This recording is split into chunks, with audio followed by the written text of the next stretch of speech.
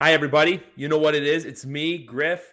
Welcome to another edition of YWC Football Talk. This is episode number 246. I download FanDuel because we're getting ready to give you guys all the insights to what we think is going to happen this Sunday. Oh, you thought it was just me. You thought it was just me. If you're on YouTube, repping the Boston Patriots hoodie. No, no, no, no, no. With the Boston Patriots playing Sunday, they're playing the Miami Dolphins. And who knows the Miami Dolphins better here than the boy to my right, Big Rat 310. How are you on this lovely Friday evening, sir? I'm doing great. I'm back in the old YouTube room for the YWC faithful. For those who don't know, I didn't always live here. I left for like 6 years, but now I'm back and gonna be here until I finish school for the most part. So yeah, happy to be back. I remember the Homer Simpson fathead from the first episode you and I recorded, which was like 3.5 years ago. Yep. So that's where I had to come into play. But anyway, we're going to go into it. Obviously, Thursday Night Football. Eagles 34, Vikings 28. My big takeaway from the game, I don't know if I want to focus so much on how bad Minnesota was or the fact that for as bad as Minnesota played, they never really went away. Like, I feel like, is that more of a concern for the Eagles or is it more of a Vikings concern? Yeah, it's a classic like Rorschach test for the Eagles. You can kind of look into it whatever you want, depending on your preconceived notions. So there are a lot of Eagles fans that I have mentioned. They had a lot of injuries, like Reed Blankenship didn't play, Nakobe Dean didn't play, James Bradbury didn't play, Kenny Gainwell didn't play, although Swift kind of made that irrelevant. You can – so like Maddox is probably out for the year. Maddox probably with his torn pec. So like you can – as an Eagles fan, you can probably say, okay, like with the exception of Maddox, all those guys they didn't have yesterday should be back pretty soon. So maybe the defense won't be that leaky in the future. But on the other side, if you're someone like me who thought the Eagles got really lucky last year, like everyone knows the Vikings did. And the Eagles were an actually good team. It's not like they were frauds. They almost won the Super Bowl for a reason. But they also won a lot of one-score games. They also got really good injury luck last year. One of the craziest stats I can ever remember for a Super Bowl team. They had all 22 opening day starters in that Super Bowl. Isn't that insane? Like anyone who got hurt during the year eventually came back at some point in the year. So that's just the whole part of football, though, like where it's like if you stay healthy, you're gonna be there. So that's where health is wealth, especially when it comes to the Philadelphia Eagles. But I agree with you in the sense it's the Rorschach test. I'm excited to see now. Look, because I got to pull up their schedule because I know the Philadelphia Eagles, I don't know if you've seen it. Their schedule is quite easy going forward. Not easy, but it's like there's a lot of wins. Like, okay, you have the Buccaneers on Monday Night Football, the Commanders, and then they go to then Washington comes to them. Then they go to the Rams. They go to the Jets. They have you guys on Sunday Night Football, which that's going to be a very intriguing game. Yep. And then at the Commanders. But that week 9 game against the Dallas Cowboys before their bye week. So after the bye week is where it gets tough because after the bye week, at the Chiefs, first the Bills, first the Niners, at the Cowboys. That's where I'm like, if you're the Eagles, you got to get fat and happy off of these wins you're supposed to get now to when you have that gauntlet. If you lose 1 or 2 in a row or 2 or 3, you can afford to do that. I know they're 2-0, but it's that whole like, hey, you barely got by New England. And you barely got by the Vikings, who the Buccaneers basically gave life to the Buccaneers. So we'll see what happens. But if I'm the Eagles, like that's where I look at it, where I'm like, you got to get fat and happy, especially before that week 9 clash against Dallas. Yeah, and like to your exact point, yes, if you're an Eagles fan, you should be happy that you're 2-0. As you just mentioned, the goal is to rack up these early season wins, whether they're deserved or not, because of the later season schedule that's coming. Yep. But on the other hand, these 2 games were one-score games. They were both close games. Obviously, I've been listening to a lot of New England media. Backdoor was wide open. Backdoor was open for Kirk yesterday. Justin Jefferson doesn't fumble into the end zone. And obviously the Vikings also fumbled in their own territory as well at the start of the third quarter. So, like, the Eagles, like, look on a similar level to the Patriots and the Vikings, which if you want to win the Super Bowl, maybe that's not great. But so, like, that only matters insofar as if you don't play better, you'll start losing more games. But if you do play better and if you get guys back from injury and the schedule, as we just talked about, isn't so bad – these upcoming weeks, like at Jets, looks easier than it did a few weeks ago now. Like now you can kind of talk yourself into, okay, they haven't looked great, but maybe they won't look like this the whole time. Maybe they will improve from this baseline, you know? Exactly. And plus, too, you have Brian trying to remember, is it Brian Johnson or Ben Johnson? I think it's Ben Johnson. Brian Ben Johnson. Johnson's Detroit. Yeah. Ben Johnson's Detroit. I was getting them mixed up. And you have Sean Desai coming in too. So I feel like once they get everything in order, it's going to be fine. The other thing I'll say too as well, I know everyone likes to talk about rookie of the like all these like awards, but Jalen Carter's making a very good case for defensive rookie of the year already. Like the kid, like you see him and you're like right away, he's going to be something special. And he has a few things working for him. Like he's going to be on a winning team, most likely. Like my cynicism towards the Eagles is towards them like going back to the Super Bowl or winning the division again, but not for like, winning 9 or 10 games, or 11 games. That's a whole different thing. They'll be there in January. And so he's going to be on a winning team. That's going to help him. And the rest of the defensive rookie of the year field isn't that great this year with the exception of Will Anderson, who maybe could get a lot of sacks.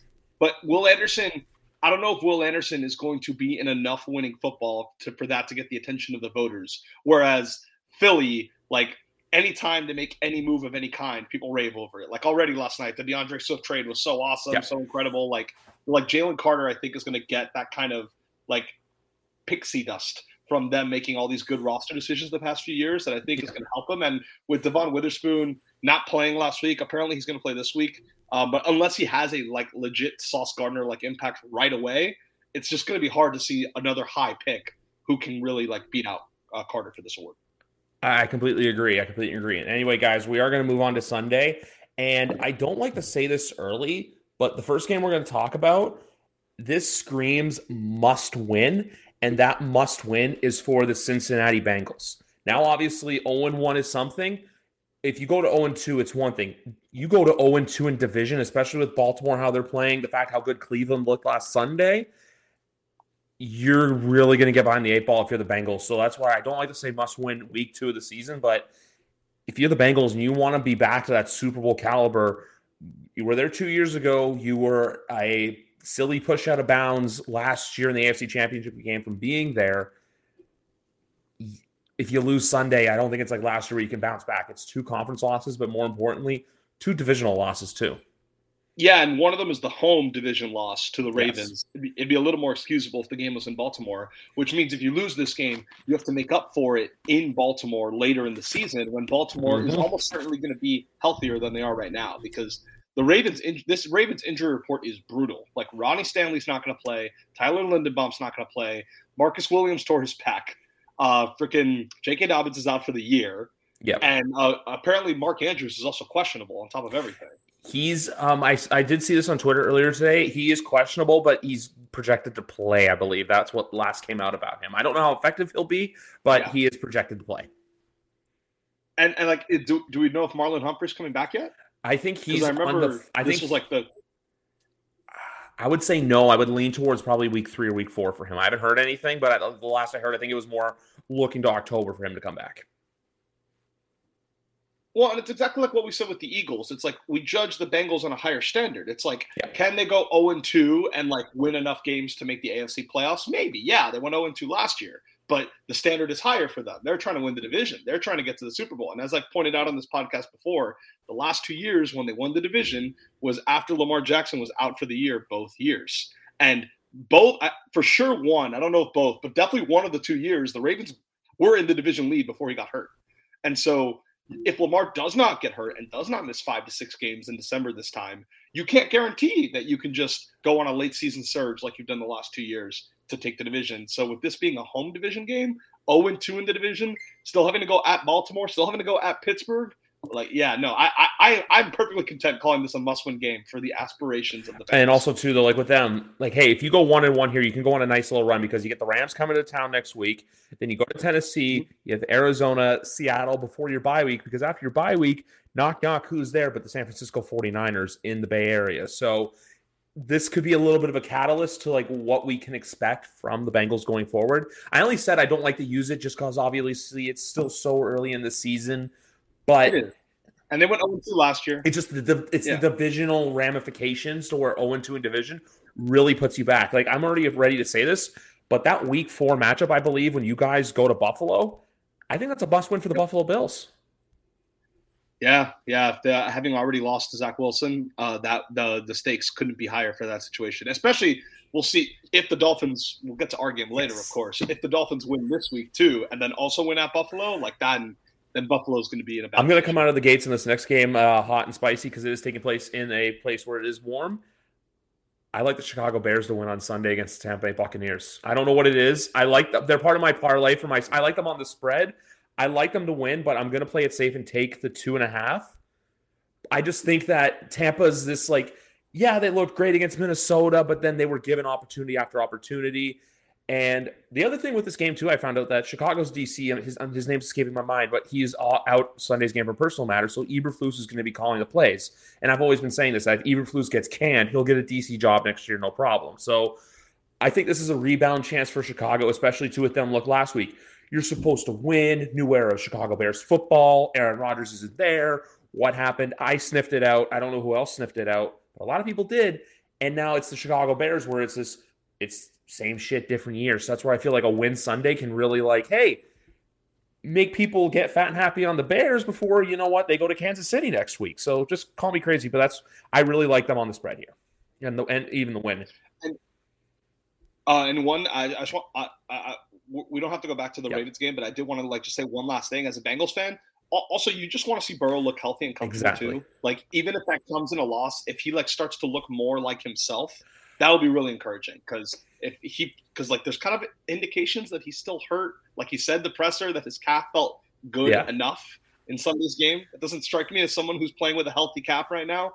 So just signs that he's healthy and getting back to it is more than. I mean, did cutting his hair do enough? We'll have to wait and see. I do love it. Random story, but Raekwon McMillan got roasted in coverage for the Dolphins back in 2018. He played a really bad game. And the next day, he came to a press conference with a full buzz cut. And he was just he viewed it as some sort of manifestation of how getting the haircut would make him play linebacker better the following week. So I do love. So now on the Bears, you're right. I was on the Bucs last week. It did not surprise me at all that they won outright. I didn't take the Vikings in the Survivor League. I told my friend that Vikings, Seahawks, and Chiefs ended up being 3 of the biggest spreads last week, and all 3 of them lost. The only 2 big spreads that won the game outright were the Ravens and the Commanders, and even the Commanders was pretty close. So I was on the Bucs last week, loved them. Been thinking they've been a little underrated, thinking they're closer to I think they're going to be an 8-9 team. I think they're going to go 8-9, exactly what they did last year with Brady, and that may not be enough to save Bowles' job. It may not be enough to make the playoffs, but it certainly is better than what people were thinking a few weeks ago. So I don't know. There's some value to that. But having said that, I do agree with you that I was on the Bears last week, unlike you. Good call on your end. I was wrong. And I was obviously disgusted in the moment watching the game.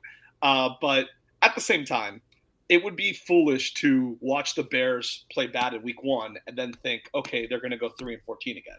That's not really how this works. And we say this all the time on the show, division games are weird. Division games have high variance. If you ever want to throw out when analyzing the team the following week, division games is usually the ones you can throw away just because anything can happen in a division game at any time. Danny's Jets beat the Bills last year as 12.5-point underdogs.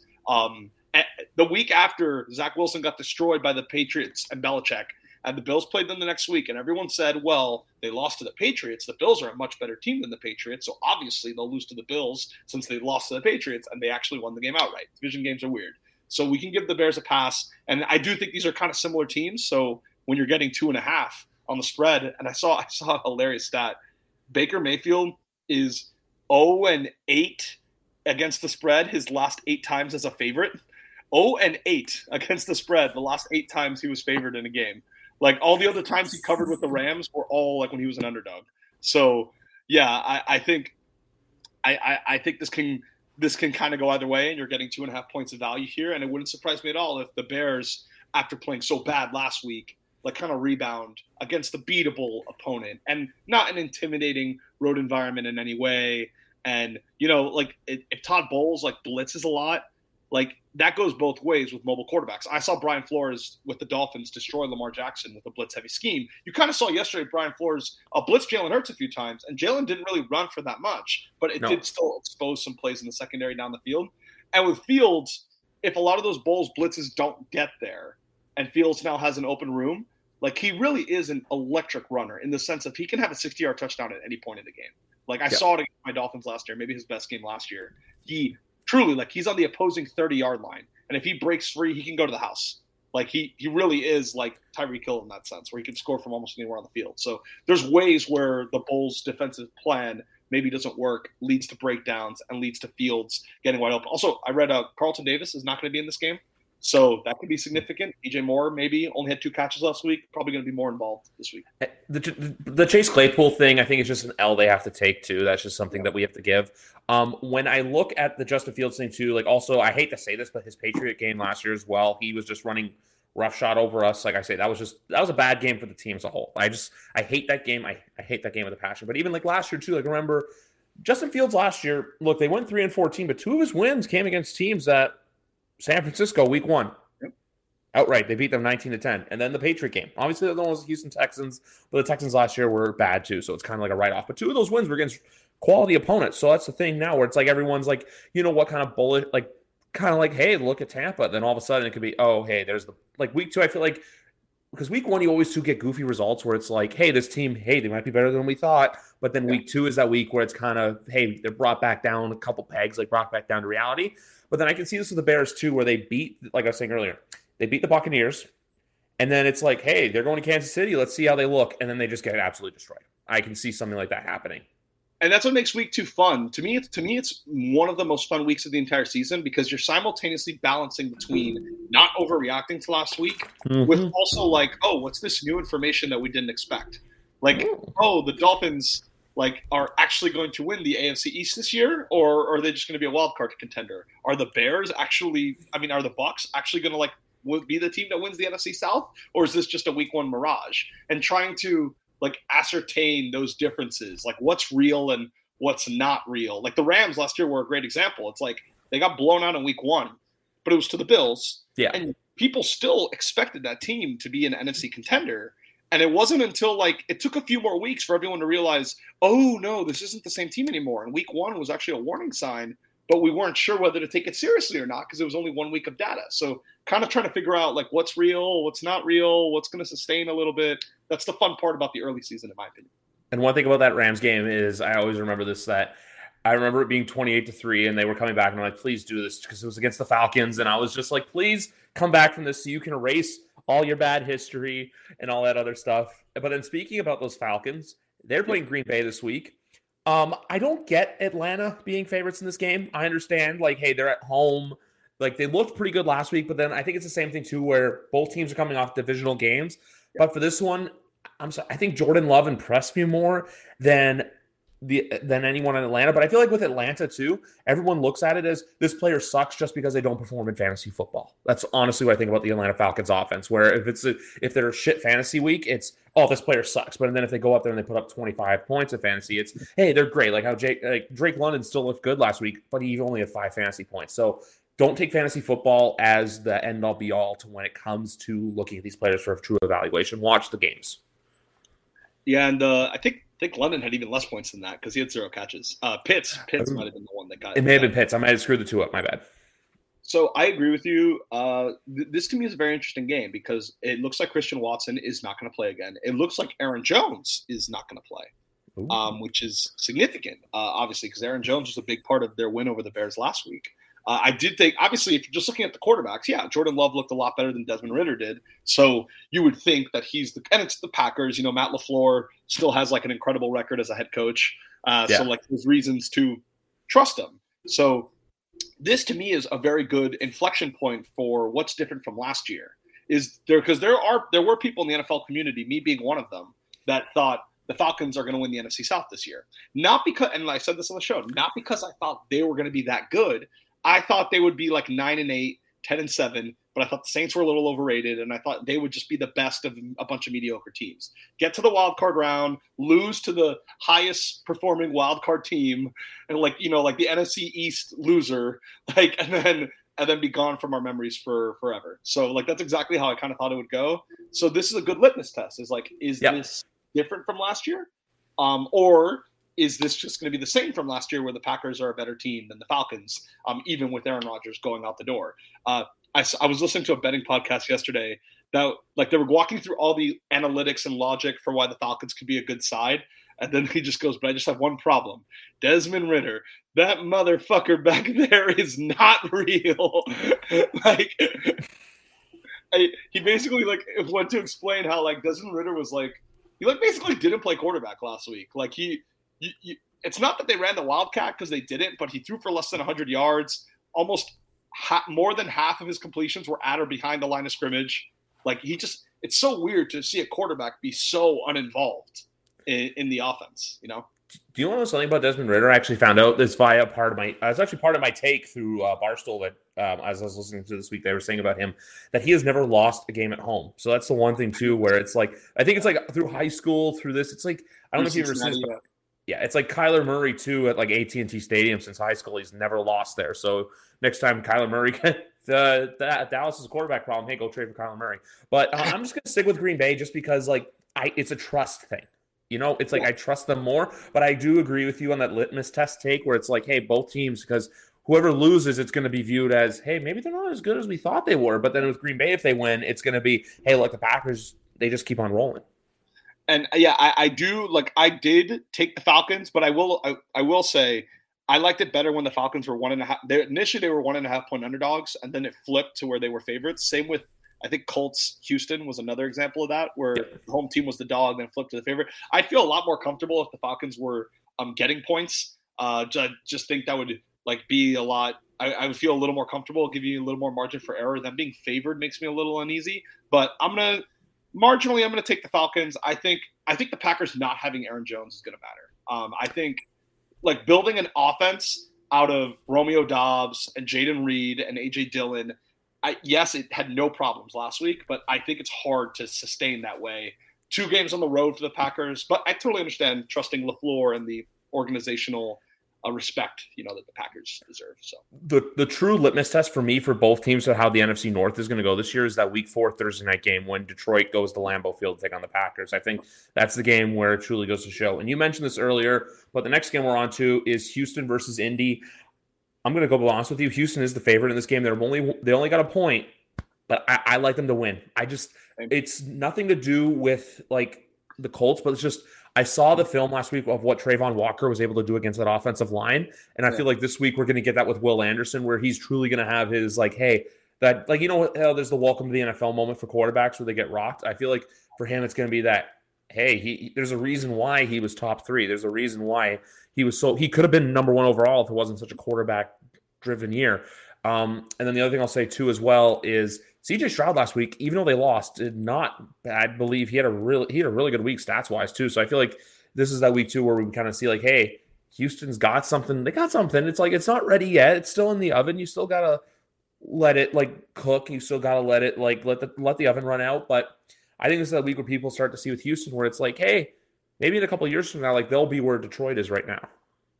Yeah, I fully agree with you. I believe in like Greg brought this up on our AFC preview. I believe in DeMeco Ryans as a culture builder. I do believe he's a great defensive mind. I did watch a good bit of that Texans-Ravens game last week. I guess through like the quirkiness of Red Zone, I just happened to see a good portion of it. And they were genuinely giving the Ravens offense problems. Like the Ravens offense, like did not really like click on all cylinders. They ended up scoring 25 points, but they needed some turnovers to do that. They needed some a lot of the running backs got a lot of the goal line touchdowns. Like the Colts, you don't really have to worry about that as much with no Jonathan Taylor. I think it's a mistake. I think a lot of people, their instinct is, okay, Richardson looked better than Stroud last week. So amongst these 2 bad teams where I don't know anything about either team, I will just defer to the quote-unquote better-looking rookie quarterback. But I think Richardson going against this defense is a significant test.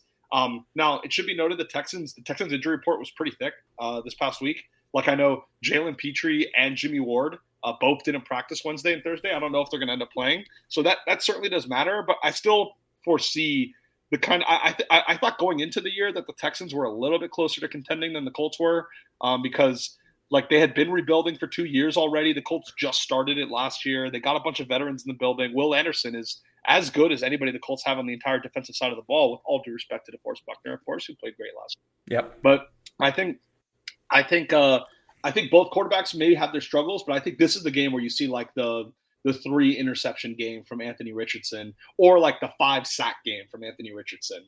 And like not that their season's on the line because we don't really project the Texans to be an AFC South threat, but this is home to the Colts. I mean, like you cannot lose this game if you care about this division at all. Yeah, that also, if I'm not going to bet on this game, but I look at that under at 39.5, and I'm like, if you're going to bet something for this game, I think that's the one to take the under, because I could see this being like, like a 17-14 kind of football game where it's just like, hey, a field goal difference that matters. Yeah, and just to confirm, I just looked it up just now. Yeah, Jalen Petrie and Jimmy Ward are both out, but still, I'm going to put trust in D'Amico Ryans. I'm going to still put trust in the pass rush making a difference in the Colts offensive line. Like you said, Colts can't really run the ball. Like none of their running backs did very well last week from an analytics perspective. And last week, Richardson was at home. This is on the road. He had a defensive touchdown last week. I don't know if he's going to get lucky and get that again this week.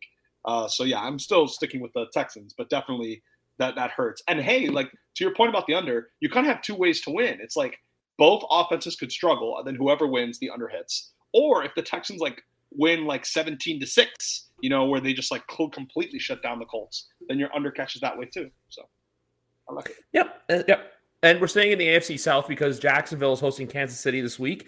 And I heard Peter King talking this morning, and he made a really good point of something that's going to play in the Chiefs' favor and why I like the Chiefs to bounce back here. On my annual TikTok, Instagram Reel, Twitter video, they are my second bet, and that is the Chiefs on the money line straight up, just because the weather Sunday in Jacksonville, it's only going to be like 88 and like cloudy, and I think a little bit chance of rain. So I know it doesn't sound like much, but those Jacksonville games in the middle of September, they're not fun. 2018, I remember the Patriots went into Jacksonville. It was stupid hot that day. I think it was in the 100th degrees. By the second quarter, you could tell the team was completely gassed. And that was the year too where, I'm not saying this is going to happen to the Colts by no means, but I remember that year where everyone thought, hey, is Jacksonville going to be good? Look at Jacksonville. But then they just like the rest of the way. So like that's like there's some other games like Chicago too, I think is in that similar boat where it's like, hey, they go to Florida and then the rest of the season it's like, oh, hey, they're not that. But with this game, I just think this is the perfect like get right game. Chris Jones is back in the building.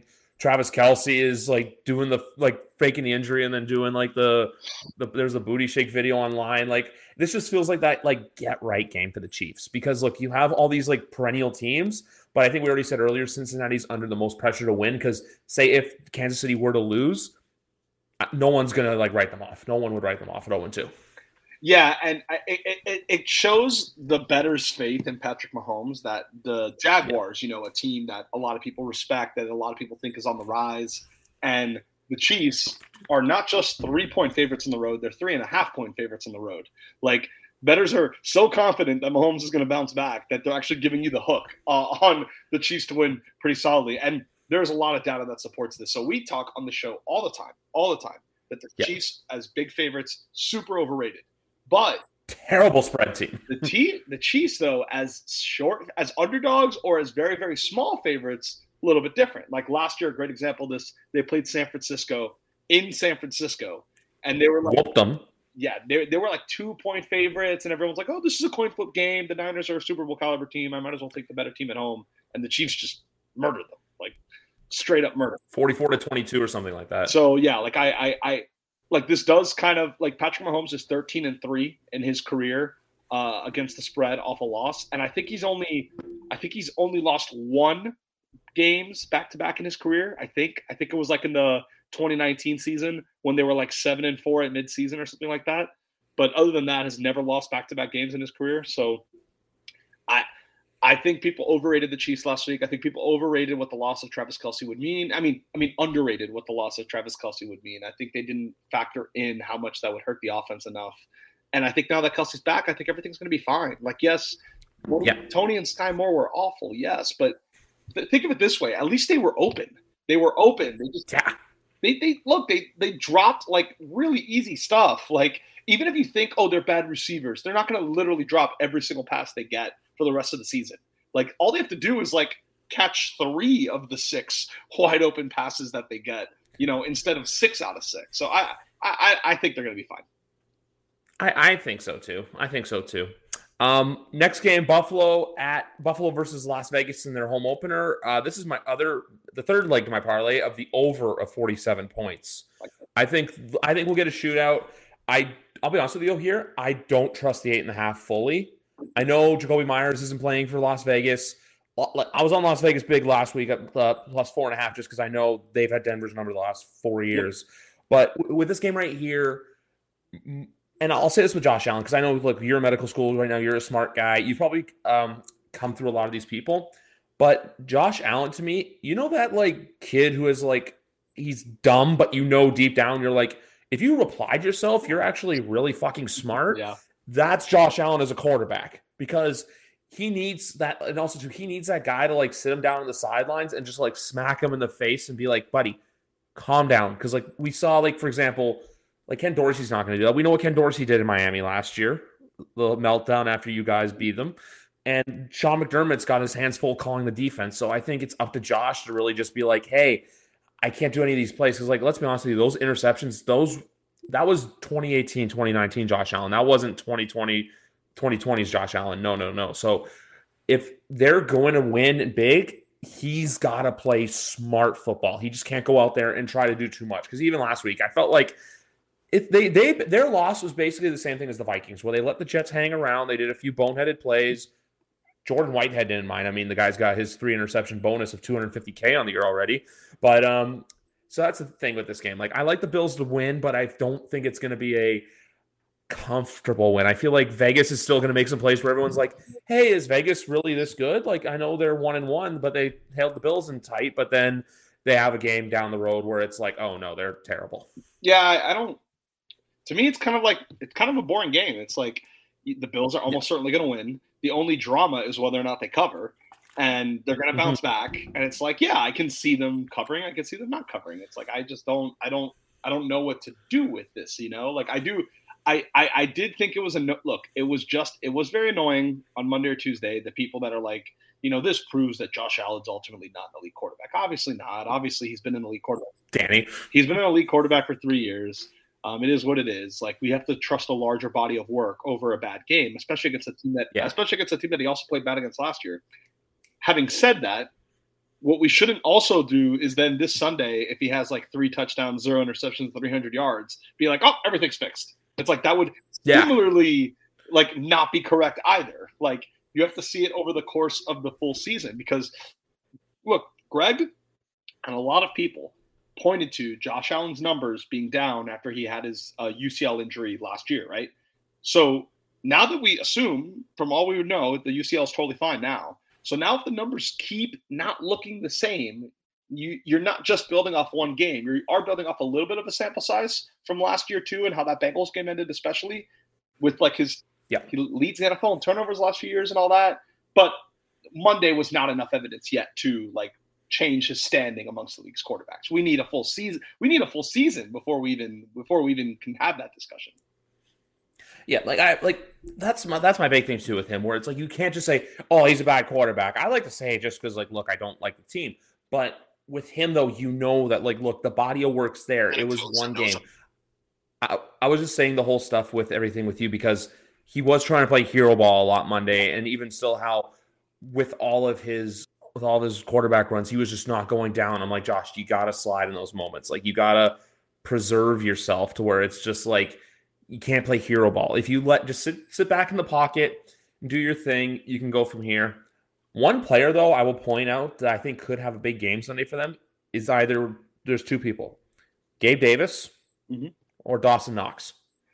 Yeah, I like that call a lot. And I think that Josh Allen is going to have to put a little more trust in these people. And look, like that, turnovers like that's how you lose the locker room. And again, not saying that we've done that after one game, need a full season, need a lot more evidence, but there's more significant effects to just like losing the literal game. It's like, if people start looking at you like, oh, this isn't going to stop, this is going to like keep being a thing, you know, you start to fray relationships a little bit that way. But yes, I agree. Like Davis and Knox, both good calls.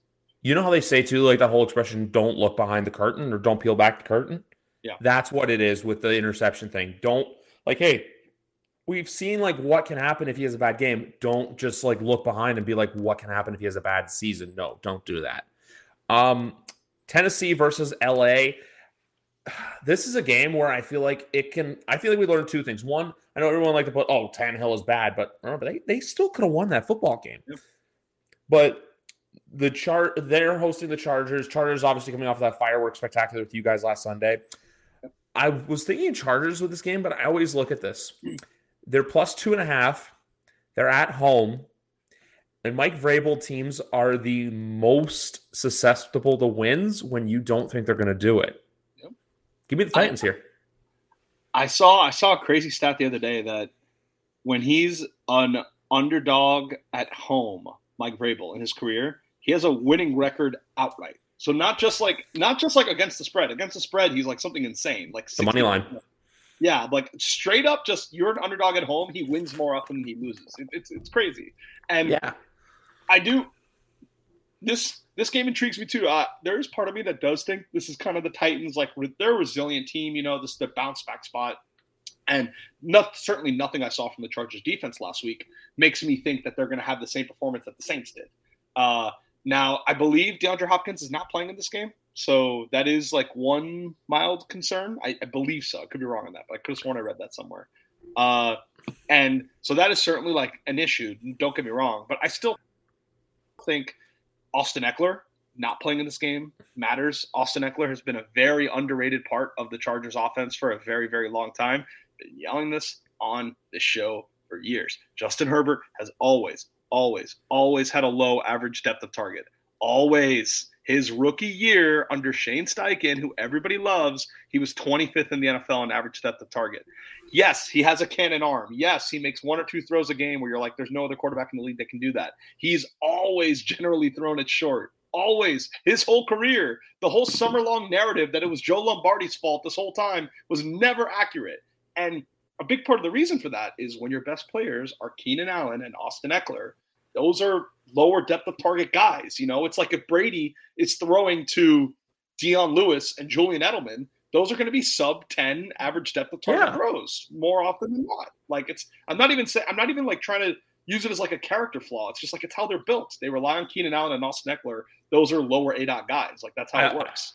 And so not having Eckler. Yeah, I was also going to say too, I know we'll talk about your defense in a little bit, but the 200-yard game, obviously Austin Eckler's not playing. Even if Austin Eckler's playing, I would trust Jeffrey Simmons in that Titans front seven, who really limited New Orleans in the run game last week to prevent them from doing the same thing they did against Miami. So that's my other spiel with it too, where I just feel like the Titans front seven is better than what the Dolphins front seven looked like last week. That was a mouthful for me. I should also just say that DeAndre Hopkins is actually questionable. But he did not practice the whole week. He didn't practice Wednesday, Thursday, or Friday. But he's questionable. Probably going to be that whole like, hey, Sunday, go and test it out, and then by like 11:30, we'll see. Oh, he's not playing. But also notable for the Chargers is Eric Kendricks is not playing. So that could definitely matter as well. Joey Bosa, I think, is going to end up playing. He was limited today. Maybe he doesn't, and if he doesn't, you like the Titans even more. But not having Eric Kendricks and not having Austin Eckler, that him and Mac were such ghosts last Sunday that they need to have that get right game, the two of them. So Detroit hosts Seattle. I have a bit of nerd stats for you in this game. So obviously Detroit played Seattle 2021 and 2022. Do you know that if they go over 80 points in this game, that it will be the first time I believe in NFL history where like their three meetings have all gone 80 or more. They played 51-29 and 21, 48-45 last year, and we'll see what happens on Sunday. I'm going to go with the game. I feel like everyone is so on Detroit to do this because of what happened last Sunday. I will say this. This is the same thing as the Jacksonville KC game. I like Detroit to win. I don't know if I like Detroit to cover. I think Seattle, they looked bad last week. Who knows if Aiden Hutchinson is going to make Geno Smith scream, oh my God, which to everyone laughing at that, I'm like, if Aaron Donald did that, you'd hear me audibly shit myself. But I think that's how I see this game. I think this is going to be that like fireworks, like holy shit game where like both teams are just going back and forth. I think breakout game here, Jackson Smith and Jigba. I think that's a player to look for. I know he's still coming off the hand injury, but like they barely used last week to where this week it's going to be like that. Hey, look at this here. But then I feel like, man, if this could be such, like, knowing the Lions, this reeks of the Lions loss just because it's like, their fans getting their hopes up. Season tickets sold out. Ford Field's going to be loud Sunday afternoon. A stadium I was at a month ago for SummerSlam, which I'll say this, from the outside, it's nothing special, but inside it's got a cool feature. It's a cooler interior than exterior. But yeah, so I feel like I'd like the Lions to win, but it would not shock me if they lost this game outright. Yeah, I agree with you. I think it's a coin flip game personally, and so when you're getting like 5 points, I mean, or 4.5 points, I guess now. Yeah, I'm literally looking at our ticker at the bottom, 4.5. Yeah, that makes a lot of sense. So yeah, for that reason, I do like them on the Hawks on the spread on this, and also like for like any bettors out there, like I guess one thing I did in my Fab Five, I don't think I've announced it yet on the show. My 5 favorite picks this week: I took the Texans, I took the Falcons. I took the Falcons when they were 1.5 though, underdogs, not when they were favorites. But still, I'll bulb up, I'll keep them, and then the Seahawks were the third team that I ended up taking, and I'm trying to remember what we'll get to the other two later. So yeah, as a bettor, one thing you can take solace in is that the Lions, even if they win this game, it's not a guarantee that they'll win this game with margin, like the way they play where they're so run heavy. And if you look at their best players on offense, like not including the offensive line, it's Amon-Ra St. Brown, sure. And then it's probably David Montgomery and Jahmyr Gibbs. So if they're going to teams that usually rely very heavily on the running backs, what happens? Like you're going very slow. You're draining the clock. You're not really getting a lot of explosive plays. Like I think even if the Lions, like let's say fine, okay, the Seahawks D-line is terrible. The Seahawks D-line got no pressure on the Rams O-line last week, which is really concerning when the Rams O-line isn't supposed to be that good. But just to cut you off quickly, the Seahawks O-line, though, Charles Cross and I believe Abraham Lucas both are going to be missing this game Sunday. Yes. And there's actually look, we could talk about how good they are or aren't at this point in their careers, but there is a crazy stat that in the first half, the Seahawks offense was fine. In the second half, they had literally 12 total yards, but they had 3 yards until the very last play. Literally on the last play, they did a running play that gained 10 yards. And that made it look like they got 12 yards in the second half. But truly, they had 5 straight 3-and-outs in the second half. They literally just didn't move the ball and that was after those tackles got hurt. So it definitely does matter. But you can take solace that even if the Lions win, because of how they play, it's really hard for them to blow a team out. It's hard for them to win by 7 or more. 7 of their points last week came on a pick 6. And even if you get interceptions as a defense, you can't always guarantee that you're going to be in position to return it for a touchdown. That's often outside of your control. So I think it's fair to assume that the Lions, even if they play well, even if they win, are they going to win by 7 points or are they going to win by a field goal, And so I think it can go. I think it's a field goal game either way. And don't be surprised if the Seahawks, Pete Carroll, great coach, great organization. What great coaches and great organizations do is they have this sense of resilience to them. You see this with Mike Tomlin all the time. We'll get to them in a bit. Yes. It wouldn't surprise me if this is that motivational spot where the Seahawks come out and try to save their season. So. Yeah, exactly. Whereas that win now, it's everyone's oh, Detroit, I don't know. But then they have I was looking ahead. They have Atlanta week 3 at home. But then I'm telling you, that week 4 game with Detroit and Green Bay, that's going to go a long way to proving who's going to win this division. And out of every game this week, I know we talked about Cincinnati being a must win. If you're the New York Giants, you that game was Murphy's Law for all the wrong reasons. Giants fans out there were I feel like they were blaming everyone but Daniel for the loss. Yeah. I don't know if you saw this. His QBR was 12 and his average time of throw was about 3.2 seconds when the league average is 2.7 seconds. It was actually, you know what? I have to go through my DM history with Danny because him and I were talking about this on Monday, and basically, what was it called? Some Giants fans were just and while you look it up, I can interlude that I was talking to our got it right here, by the way. Oh yeah, you go first. I was talking to him about it, and it's I guess Giants fans towards the end of Eli's tenure, they got very accustomed to always blaming the offensive line whenever Eli would play bad, and always saying, "Oh, the offensive line didn't give the quarterback a chance. You can't really take anything from it." So I guess they're kind of using similar logic with regards to Daniel Jones in that game, but some of those turnovers were on him, and it's 40-0. I get it, a fluky special teams touchdown and a pick 6, Saquon dropping the ball, but I don't know, man. They showed no resilience. They were not able to mount any sort of drive for the rest of the game. And yes, the Cowboys front is ferocious, but if you lose to the Cardinals, who their D-line actually played pretty decently last week. They had 6 sacks, I think, on Sam Howell or something like that. So I wouldn't touch the spread, like, either way. I have no way of knowing, are the Giants going to blow them out? Are the Giants going to win very narrowly? I have no way of knowing. But, yeah, talk about season on the line. With the Bengals, it was, okay, if you guys lose, maybe you can make the playoffs, but you probably can't win the division if you lose this game. Yeah. With the Giants, it's, no. I don't think you can make the playoffs if you lose this game. Like, you just have too many other hard games on the schedule. Up next on Danny John's on Primetime is next Thursday night, as Big Rat and I will be here to look at Week 3 and watch the Giants probably get pummeled by the 49ers. To watch the 49ers win, to watch a Niners win, which is what we're going to watch. Yes. So I sent this to you. This is from Doug Analytics on Twitter. He had 1 completion of 10-plus air yards. 13 of 15 completions were 6 air yards or less. 5.8 attempted ADOT, average depth of target. 2.2 completed average depth of target, 2 of 15 attempts in a tight window, and 3.04 seconds time to throw. And that's pretty high. So yeah, 3.04. Like this Giants narrative that he just like got ambushed as soon as the ball was snapped and never had time to throw.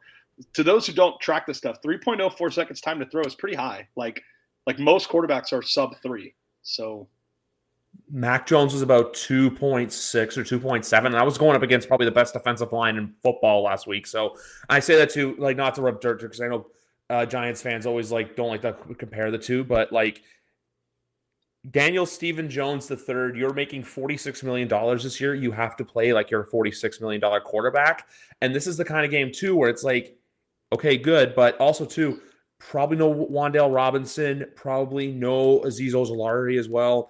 My big concern with them on the line, like Andrew Thomas, I know he's dealing with the hamstring issue, but man, Evan Neal, I'm just like, at first I was like, Evan Neal's got the potential, but then like, dude, the guy was a freaking turnstile on Sunday. So if you can limit that, because this Arizona Cardinal team, I feel like they're going to be bad, but they're going to be bad to where they are going to punch you in the mouth at any given opportunity. I still think this defense is a defense that can play. Offense, obviously, is different. Like, look, they covered last week, but then they, like you said, they were taken at the Sam Howell. So I don't trust the spread. I trust the Giants to win, but if the Giants win, this is a game where you got to look at it as, like, where do you go from here? Because with the Giants, they have, after this, San Francisco, Seattle, you guys, Buffalo.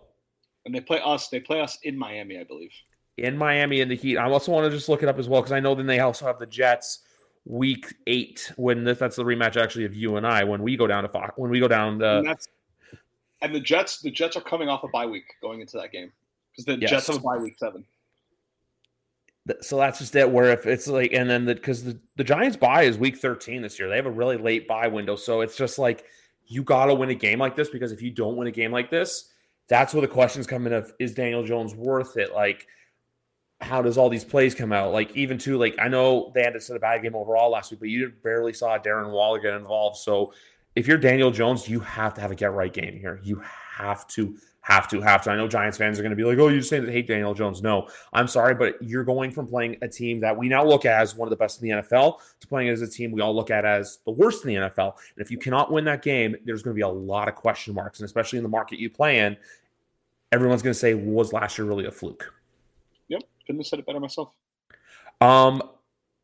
LA, San Francisco, I'm going to keep this easy. I think San Francisco wins this game. I think we all saw that the only game McVay beat him in was the NFC Championship, which I find hilarious. But it's just that +7 I really struggle with. I don't know if just because with divisional football, I would lean towards the Rams covering, just because we know don't take big spreads in divisional games. Yeah, especially when the underdog is the home team. Now, granted, I guess this is like one of the few exceptions where like LA and San Francisco is not, in fact, probably a home game for the Niners. Yeah, I was going to say, it's not only is it not a home field advantage, I think Niners fans believe, and I believe like evidence has borne this out. There's actually more Niner fans in that stadium than LA fans whenever they play there. But still, the same general principle. You just never too often want to be taking over a touchdown favorite in a division game. It's just usually not good practice. And the Rams looked good last week. They won pretty convincingly. Like, apparently Puka Nacua almost didn't play, which would have been like, I guess he's still officially questionable, but he didn't practice. Did you waste your fantasy football dollars on him? I didn't.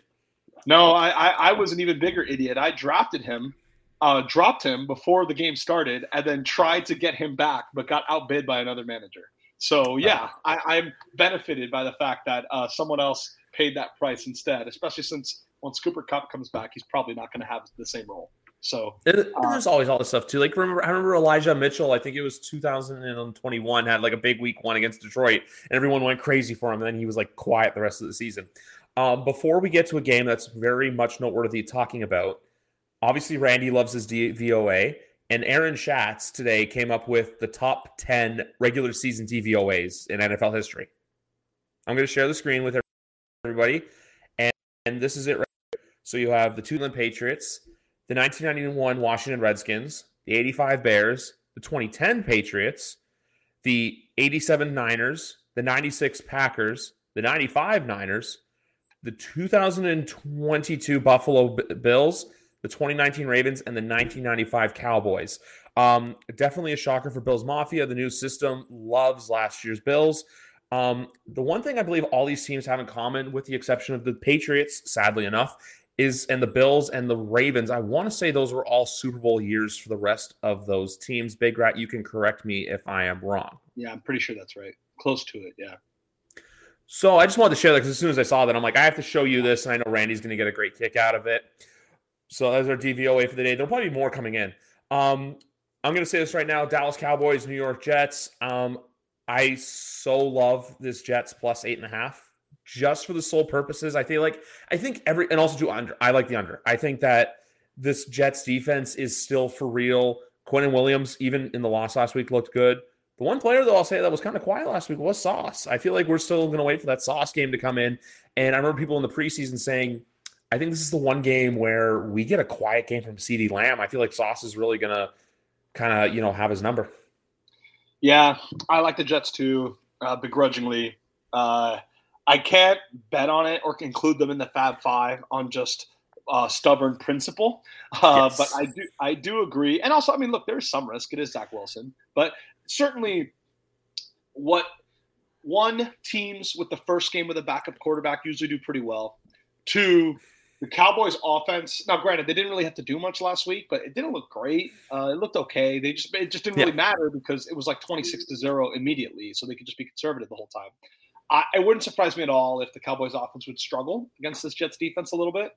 And if the Cowboys offense is not going to score 20 points, then to cover an 8.5 point spread, I mean, there's very little the Jets have to do to get in the cover window there. So I do think if you're going to bet this game, bet on the Jets. I read somewhere that the Cowboys minus 8.5 was like the most popular public side, like not anyone who's a sharp or like does betting for a living would ever do that, but like just general public bettors. Oh, Zach Wilson's awful. Cowboys are going to roll. Da, da, da, da, da. That's always a trap in betting. Usually the team that blew out a team last week is overrated, and the team that has the bad quarterback is maybe a little bit underrated. So yeah, I don't got much here. I think the Cowboys are going to win. I think they're probably not going to cover.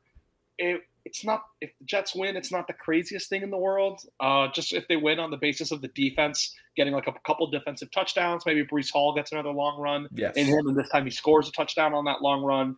I would not, for those of you out there who are going to be conservative in your survivor pools this week, don't take the Cowboys, take the Bills. If you're going to be conservative and use a good team that's a big favorite, use the Bills or the Niners maybe, but don't take the Cowboys. I think they're more at risk of a loss than the other two teams are. My mom, who's above me right now, was going to take the Dallas Cowboys in our survival pool. They took Kansas City week 1. I kind of cautioned them against that. They still did it. I had Washington. Buffalo is my survival pick for this week as well. I was telling them too, I said, hey, take the Bills. Dallas is kind of that like wonky window where don't take them. I'll take Dallas next week when they're going to Arizona, to be honest with you. Also, one point I want to make quickly before we rip to this next week game. Other reasons to love the Colts, the Texans pick and our Titans pick. 76% at DraftKings are on the Chargers, and 72% of people are on the Colts. So that's just fade the public. I love it. Same thing too. Washington versus Denver. I'm going to be honest with you. I like Washington. I don't get why Denver's the big favorite minus 3.5 coming off the loss, because let's be honest with you, last week they pretty much shot themselves in the foot with the Will Lutz missed field goal and the missed extra point. So when it comes down to this too, this is just going to be a defensive. I'm going to quote Jim Ross, a defensive slobber knocker. Yeah. So I agree and I disagree at the same time. So I disagree in the sense that I am on the Broncos on this game. Now, granted, I originally got them when they were -3. 3.5 is obviously very scary with Russell Wilson as your quarterback because they're very liable to just win by 3 points. So everyone out there, like if you want to be careful with that, I more than understand. So I guess for me, the argument is this. Sam Howell kind of didn't look super ready last week. I watched that game a good bit. He got sacked 6 times. He made some bad throws. He's still kind of a rookie. Like this is only his 3rd start this game. Yeah. Like he's only 1 start ahead of Anthony Richardson, CJ Stroud, and Bryce Young. And he's going on the road in a hostile environment. There's a couple stats out there that Denver in September is like a significant home field advantage because of the altitude. To those who don't know, to those who know but forgot, the Niners lost to the Broncos last year in September, which sounds crazy with how that game sucked. It did. It was horrible, and the Niners went on to nearly make the Super Bowl, and the Broncos were awful, but they lost to the Broncos in September. September home field advantage matters for Denver. I know they lost last week. They missed a field goal. It was a division game. Yep. Still didn't matter in this game. And the other stat that kind of makes me feel a little bit better about Denver, they only had 6 drives last week, which is so low. Like, to those who don't know, listening to this, like, statistically, Randy, like usually you'll get like 9 to 10 to 11 drives per game. Getting 6 drives per game, think about it. That's 3 drives per half. Like that is like literally 1 drive per quarter. Your team has the ball, basically. Like it's a very, very low amount. And one of those 6 drives ended in a missed field goal. And the problem was the Raiders' offense was playing really well, though Broncos' defense didn't get any pressure, and the Raiders marched up and down the field on them. While that is obviously concerning, I would like to think the Broncos defense won't play that bad back-to-back weeks at home. That's a common theme on this show. Like, rarely do you see a home team do the same thing 2 weeks in a row. That's why the Steelers, we'll talk about them in a bit, same principle there. And I just don't think the Broncos defense is going to get bullied and give up 12-play drives to Sam Howell. I don't know if Sam Howell has the maturity and the veteranness to be able to constantly execute on a play-to-play basis like Jimmy G could. I don't know if Howell at this point in his career is ready to have a 12-play 95-yard or 90-yard scoring drive. I just don't know if that's really within him. So I think the Broncos are going to win. If you want to go risky in Survivor, and it is risky, don't get me wrong, super risky, because the Broncos can absolutely lose this game. This is the risk that I would consider, because you never want to use Denver ever again after this week. Yeah. Use it, get it over with, move on with your life. But it is a risk. But I think the Broncos are going to win this game by less than a touchdown. And how many points? 3, 4, 6? I don't know. Do you think I should go risky and take the Houston Texans in survival this week, or do you think I should stick to Buffalo? I like that. Yeah, it depends. I do like that. I'm taking Buffalo too. So it's tricky, though. I try not to take division games in Survivor as a general rule, but certainly, like we did Houston and Jacksonville a couple of years ago, this would be the same logic for that. So I would understand it. I think we're going to play it safe. I think I'd rather wait until later on in the season when you can take those risky picks. But anyway, guys, you've been waiting here. We've gone through the 1 o'clock. We've gone through the 4 o'clock. There's still an 8 o'clock game talking about. What's that game? Oh, right. The Miami Dolphins coming up to New England to take on the Patriots. Obviously, Miami with a very dominant Tua game last week, 466 air throw yards. And Tua as well, I believe, 212 yards receiving. And the Patriots coming off of a loss to the Philadelphia Eagles. But I'm here to say I'm here to make 3 statements about this game. 1, 78% of the public is on Dolphins -3. Concerning. 2, this is a uniform game. For the folks out there who don't know, this guy on my left forearm, Pat Patriot, is going to be center. They're in those sweet red uniforms where they are 7-1 in their last 8 games wearing them. And the third point I'm going to make about this game, Patriots haven't started 0-2 in the season since 2001, even though, you know what, that season ended pretty well myself. So those are my 3 reasons why I just love this game. But ultimately, it can go either way. I just feel like the one kryptonite thing is, and we've talked about this before, is the fact that Tua is 4-0 against the Patriots. So we'll see what happens. But I don't expect like a blowout like last week. I could see like maybe it tuned down a little bit to be like, maybe like a 24-20 kind of football game. But by no means do I think I can see like a 36-34 kind of football game from these teams, just because I think the defenses are going to be so locked in. Yeah, I definitely don't see a high-scoring game. Uniform games absolutely matter. I'm with Griff on this because the Dolphins for years and years and years, everyone loves it when the Dolphins do their 1972 throwback jerseys, and almost always, without fail, they would wait until the December home game against the Patriots to bust them out. And 2017 Monday Night Football. I remember that 2018 Miracle in Miami, same thing. Yeah. Like it's a very, very common trick that they do. Because obviously when Brady was there, the home game against the Patriots was like the biggest home game the Dolphins had. This year, it's actually probably not even the Bills game. The week before the Bills game, the Dolphins play the Cowboys on Christmas Eve at home. That game's going to be massive. Like, that stadium's literally going to be sold out. It's going to be crazy. So I agree. I do not see a high-scoring game. And to be honest with you, Griff, I kind of don't want to see a high-scoring game. Like, Danny, little rat that he is, of course, like, you know, because he obviously knew the Dolphins were going to beat the Chargers last week, right? Like, and he like tweets after the game, okay, this proves nothing about the Dolphins. Really? They were 3-point underdogs. Like, most people didn't think they would do that. All I've heard about Tua my whole fucking life is that, when he gets into a shootout with another elite quarterback and he make the plays you need him to make. I mean, he's proved it against Lamar Jackson last year. He proved it against Justin Herbert this year. So I don't like, but like one thing he said that I disagreed with to a point was, well, the Dolphins defense looked bad. Shouldn't that concern you? If the Dolphins defense looks like that in December, yes, absolutely, that's a problem. Like, I was one of the first people in the Dolphins fan base last year, as Tua was going on his hot streak, when he went at Detroit, at Chicago, home to the Browns, weeks like 8 through 10 or something like that. And overs were hitting. What? Overs were hitting. The overs were hitting in all three of those games, I'm pretty sure. Yeah, they went over 30 points in all three games. He had 9 touchdowns and 0 interceptions in that 3-game span, and he had over 300 yards per game each game. So it was like an unreal, like, that was when his MVP odds were at its highest last year. And during that stretch, I saw the Dolphins defense get torched by the Lions. This was back when the Lions were still like 1-6 at the time. I saw the Dolphins defense get torched by the Bears. And I started to lose faith in our ability to make a playoff run because I thought, as I said on the show with you and Griff and Danny last time, what happens in the playoffs when you have to go at Cincinnati or at Kansas City, because you're probably not going to win the division, like, are you just going to give up 30 points? Like, that's not a conducive way to win. So absolutely, I agree with Danny. If the defense is bad the whole year, yes, that's a problem. I just don't think them being bad in week 1 means they're going to be bad the whole year. The example I gave him was last year, the Eagles in week 1 gave up 30 points to the Lions. And the Eagles defense had the most sacks since the 85 Bears. Like, granted, yes, they got lucky. They played an easy schedule, all that. But still, it was a caliber defense. And them giving up 30 points in week 1 didn't prove that it wasn't caliber. And furthermore, unlike last year, the Dolphins might actually win the division this year, so they might get home games in the playoffs. And as I've said for years on the show, the Dolphins' home field advantage is underrated. The Dolphins' defense plays great at home. During the Brian Flores, Josh Boyer era, we'll see if it translates in the Vic Fangio era.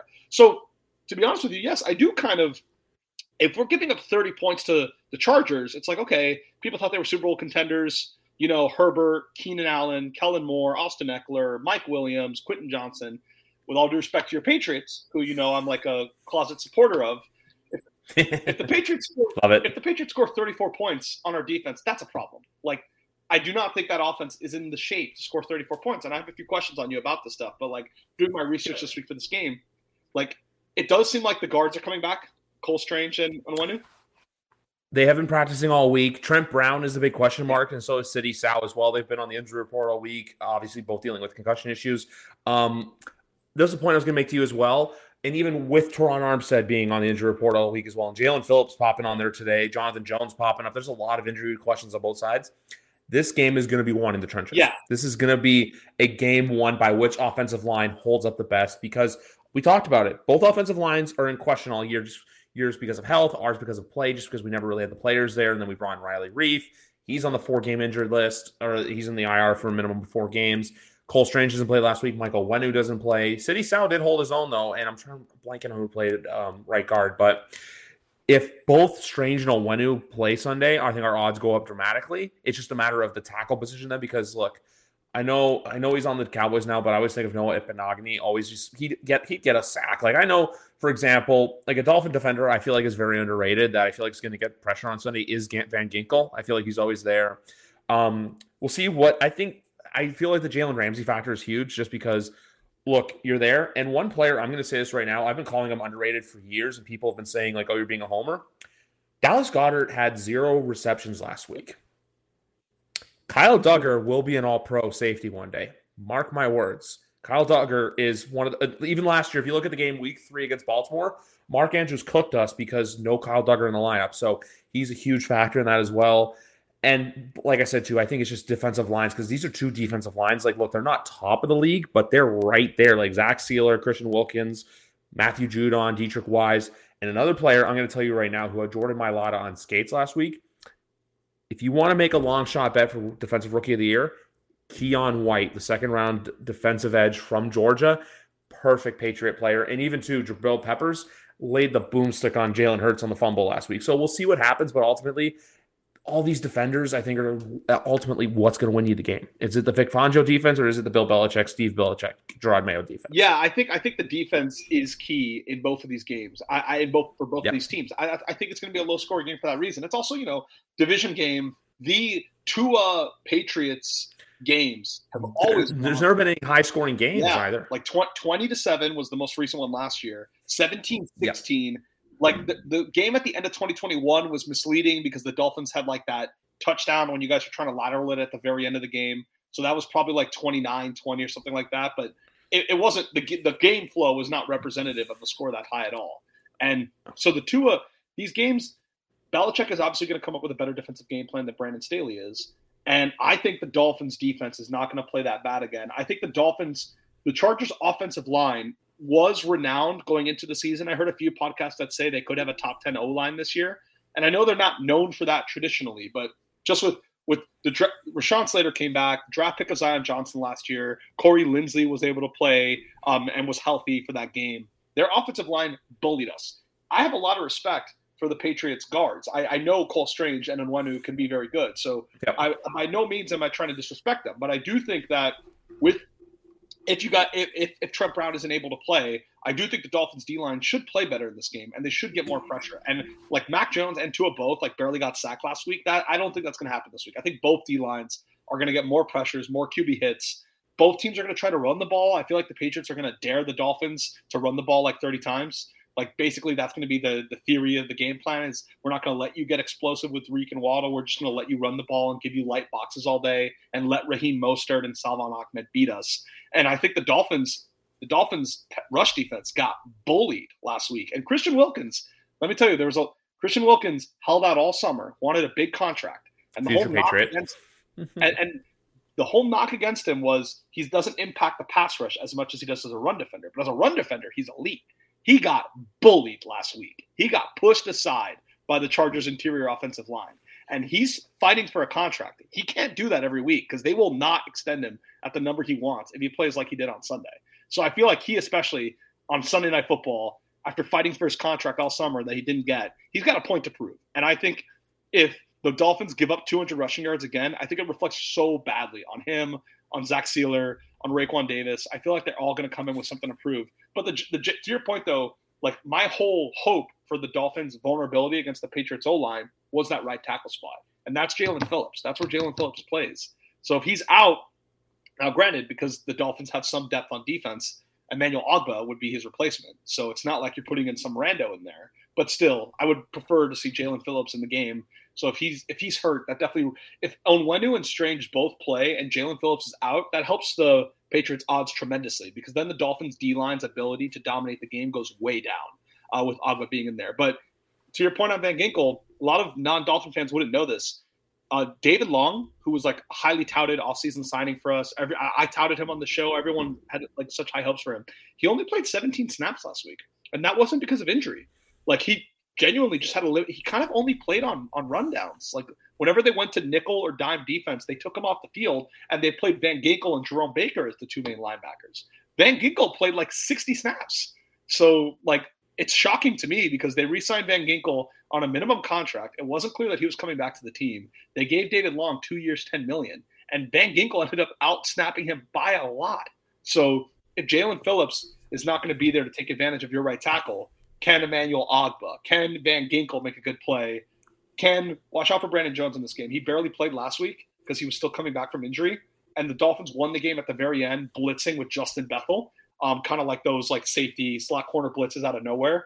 on Justin Herbert that won the game. That's Brandon Jones' job. As I say on the show, one of the best blitzing safeties in the league.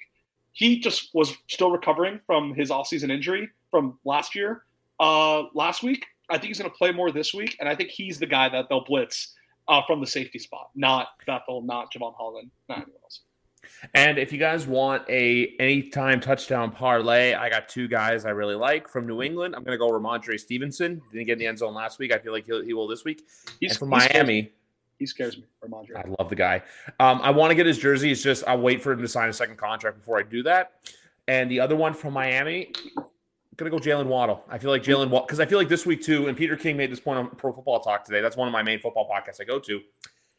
If you double Tyreek, you're going to open up Jalen Waddle. You're going to open up, I'm blanking on the other receiver's name. Braxton Berrios. Braxton, former Patriot. So it's just like a hellish thing. Jake Bailey, homecoming as well. So there's just all these avenues where I'm like, hey, you can double Tyreek all you want because Christian Gonzalez and Jonathan Jones did really well against A.J. Brown last week, but Tyreek Hill's another animal. So we'll see how the Patriots secondary holds up. I feel like this is a big litmus test game for them to see how they can hang with one of the better teams in the NFL as a whole. I would, double Reek. Try to put some sort of bracket coverage on Waddle. Trust Kyle Duggar to shut down Durham Smythe, which he probably would. And to those who think like that's like Durham Smythe had like 8 targets last week. Like he was strangely very involved in the passing game, despite like not being a high-profile tight end. So having Kyle Duggar shut him down, which I have no doubt that he can do. And then you're basically daring the Dolphins to win with their running backs. You're daring the Dolphins either running with them or throwing passes to them. And I think that's how the Patriots, I think, kind of want the game to be. 2 fun facts before we go. Actually, 3 fun facts before we go. I also like the under because the last time both these teams went over 30 points combined was the Miracle Miami game, 2018. Wow, what a stat. Yep. What's the other one? Tua's middle name I learned today is Donnie. Fun enough. And the last time these two teams played, Kyle Duggar had a pick 6. So I don't expect it to happen again. I just wanted to throw that out there. But I believe that was the play where Teddy Bridgewater broke his hand. Yeah. And last point I wanted to mention, is Devontae playing in this game? He's been on the injury report. I honestly don't expect him to. I feel like we'll see what happens. There's the whole Juju stuff as well, so I feel like he needs to have a big game as well. And also, just from the revenge factor, I would expect Mike Gesicki to have more of a role. He had a couple catches last week, but damn, Hunter Henry looked really good. I feel like we're back to seeing the Hunter Henry of 2021 and the Charger days. Hunter Henry. I'm very interested to see how much respect the Dolphins give Gesicki, because it's kind of a thing locally where there's a lot of people locally that think you can cover Gesicki with slot corners, even if they're smaller. He won't run away from them, and some of their slot corners can high point the ball enough to challenge him. So I'll be very curious. Are they going to put like Javon Holland on Gesicki, or are they going to put like Kader Kahu? Are they going to put linebacker on Gesicki? I'm curious to see like what level of respect they give Gesicki with their coverage. And as crazy as it sounds as a Patriots fan, because you may not want to rely so much on Pop Douglas and Kayshon Boutte, especially after last week. Yeah. But I will say, like, Xavier Howard has absolutely owned Devontae Parker his entire career. Last week, they played week 1. Like, he caused an interception on the first Patriots drive when Mac Jones was trying to throw to Devontae in the end zone. Like, Xavier Howard owns him, has always owned him in practice. Devontae gets no separation anyways, as you know.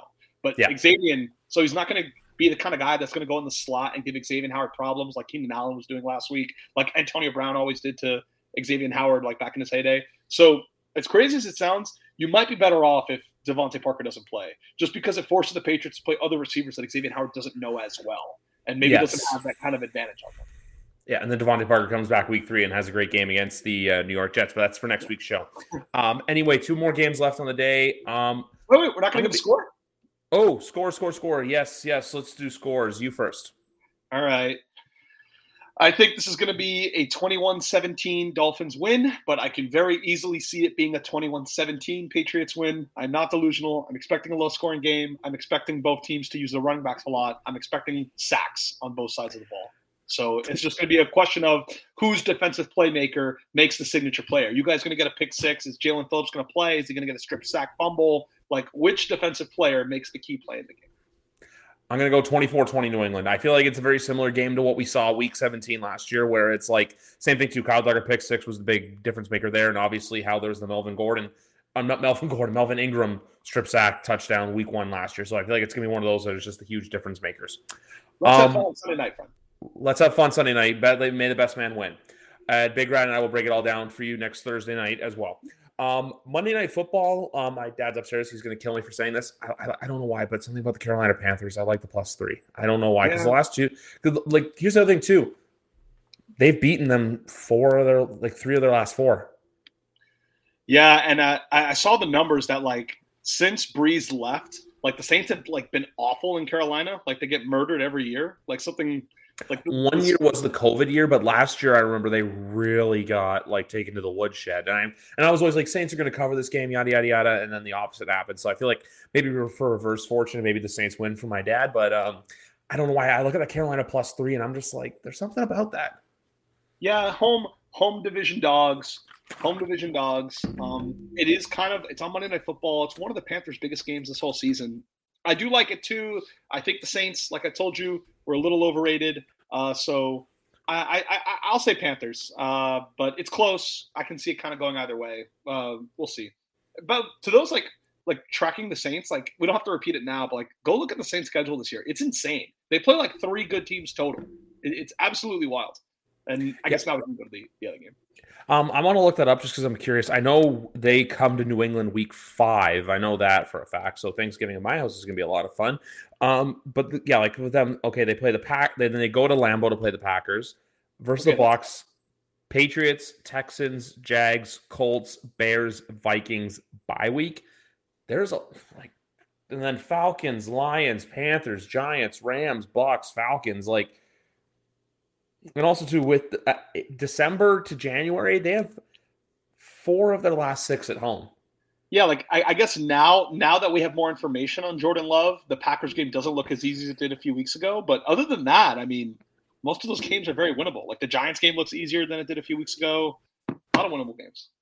And I know we like to say that teams bounce back really well, but I'm sorry, I'm not doing it with the Pittsburgh Steelers for one reason. I like the number, and I like this to be a low-scoring game as well. By the way, both Monday nights I like to be low-scoring. I think it's just I'm going to look it up as well while you're talking, but it's a uniform game for the Browns. A lot of people don't like those white helmets and the white jersey. I'm looking at that right now, and also I feel like this is because the player in the photo is also the player I need to be big in fantasy, and that is your boy from the U, David Njoku. So I'm like, that's why I'm hoping for it as well. But like, I feel like this is a game too where we can really determine like, hey, is Deshaun Watson back, or is it still he's not, like he's just still not good? I feel like for both teams too, this is really topsy-turvy. Plus two, like I were talking earlier to start the show, we started with Cincinnati falling 0-2 division.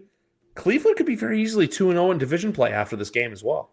Yeah, and I do, and look, I guess I am on the Steelers. They're my 5th against the spread pick this week. I just think it's hard for them to play that bad at home 2 weeks in a row. This is on Monday Night Football. Mike Tomlin is like Mike Vrabel. They have that resilience to them whenever they're kind of down.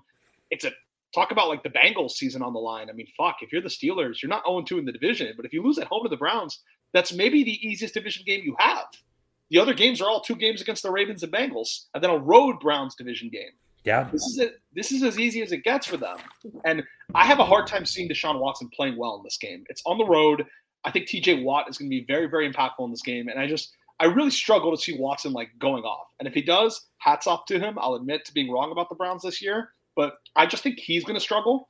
And I think this is a classic, like we say, how much of week 1 was real? How much was a mirage? The Steelers got rocked. The Browns looked really good. So naturally, we're going to think the Browns are now going to win this game, but I don't know about that. The Browns were at home. The Browns have owned the Bengals, as we've always talked about in the Joe Burrow era. Joe Burrow wasn't healthy. He himself admitted that. They didn't look like themselves. And, so.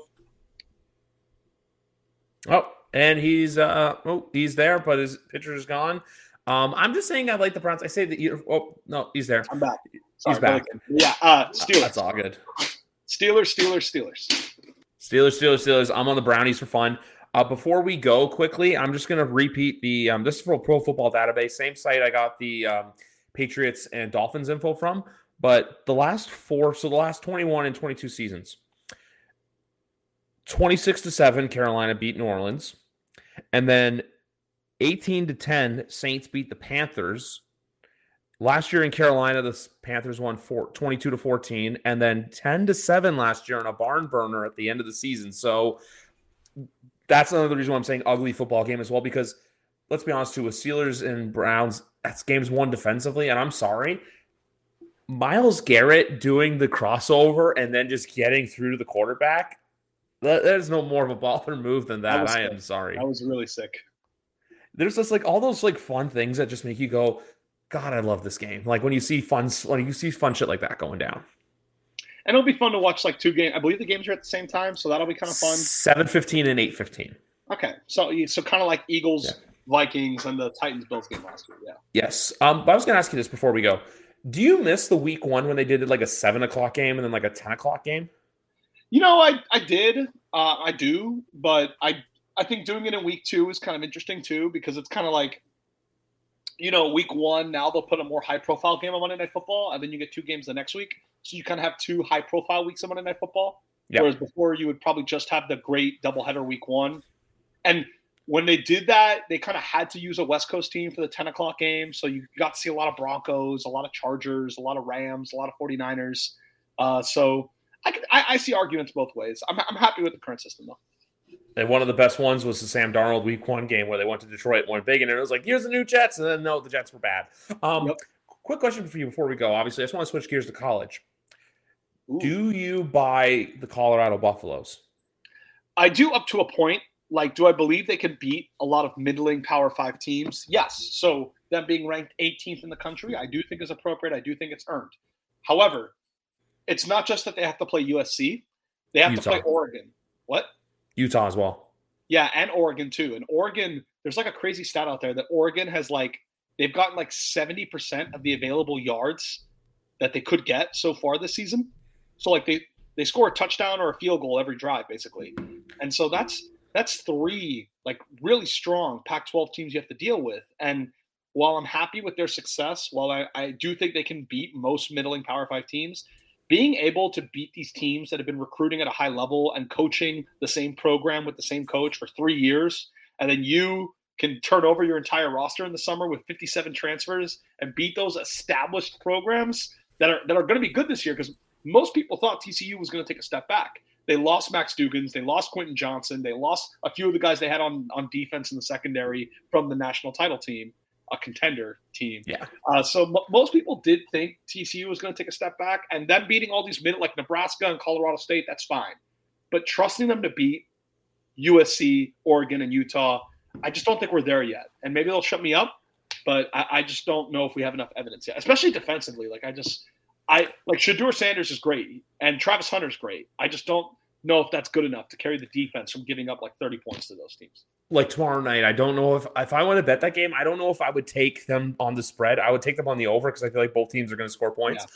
But they have Oregon and USC in back-to-back weeks coming up. So I feel like if I'm a betting man, which you know what I am, I think next week you hammer the Ducks just because that's that game where everyone's like, oh, Colorado, first big test. And it's like, boom, no, you get blown out of the building. And it's like, how do you respond? So that's how I look at it with there. The one team that's honestly impressed me has been Florida State. I know you probably hate to hear me say that, but man, Travis Hunt, but they looked good. LSU, I was just like, I don't know what's going on here. But I still feel like with college football, you're still going to have your usual suspects sitting at the dinner table come the end of the year. The only thing I will say is, though, Bama will not be there. I'm sorry. They have a great defense, but Jalen Milroe is a freak of an athlete, but he cannot throw the football.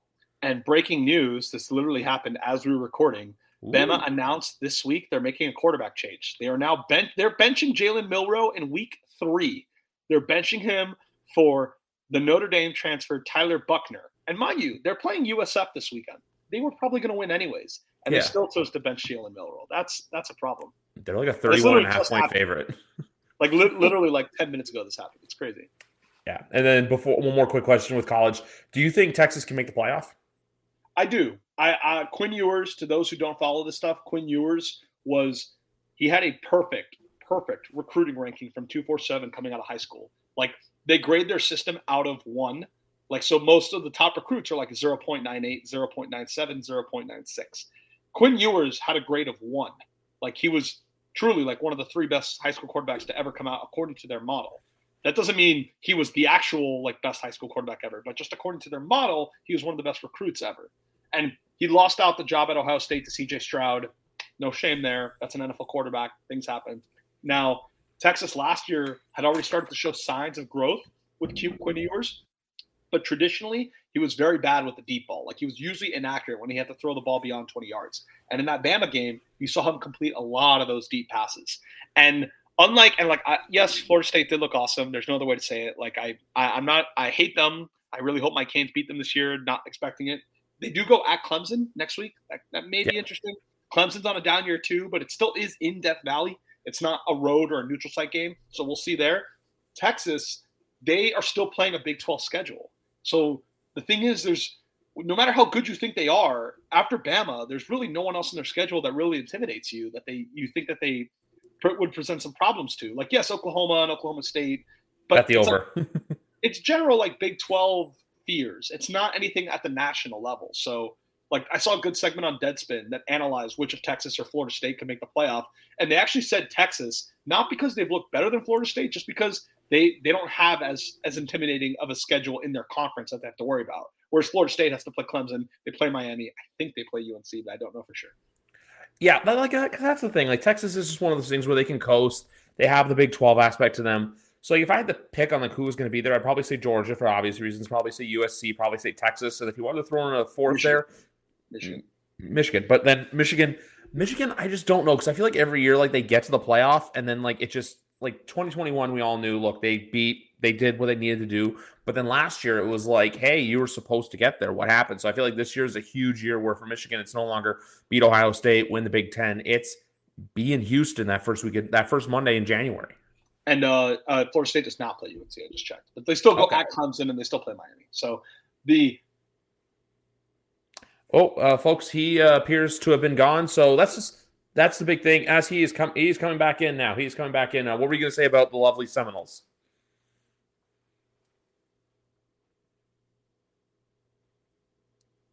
Let's see. Can we hear him? Folks, these things happen. This is a Friday night. He is joining mobily. So if you want to see three big rat for a second, there was two of you for a second and me, but now we're here. So what were you going to say about your beloved wink wink Seminoles? So on the Seminoles, they still have to go to Clemson. They still have to play Miami. But for Michigan, the thing is, Ohio State, there's a lot of people that are skeptical of them this year because ever since Stroud left, with Kyle McCord there and with Devin Brown, the like highly rated recruit after Kyle McCord, who was also a 5-star, there's not as much confidence that their offense is going to be able to hold up against high-level Power 5 competition. And remember, Michigan beat them in Ohio State last year. So the game this year is back in Michigan.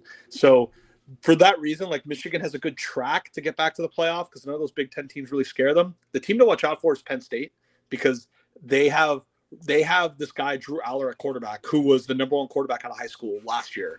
Yeah. And the belief was, because they had Sean Clifford be their quarterback for years, and he was so mid. He would do the same thing every year, lose to the same top teams every year. It was the same 9-3, 10-2 Penn State team you always saw.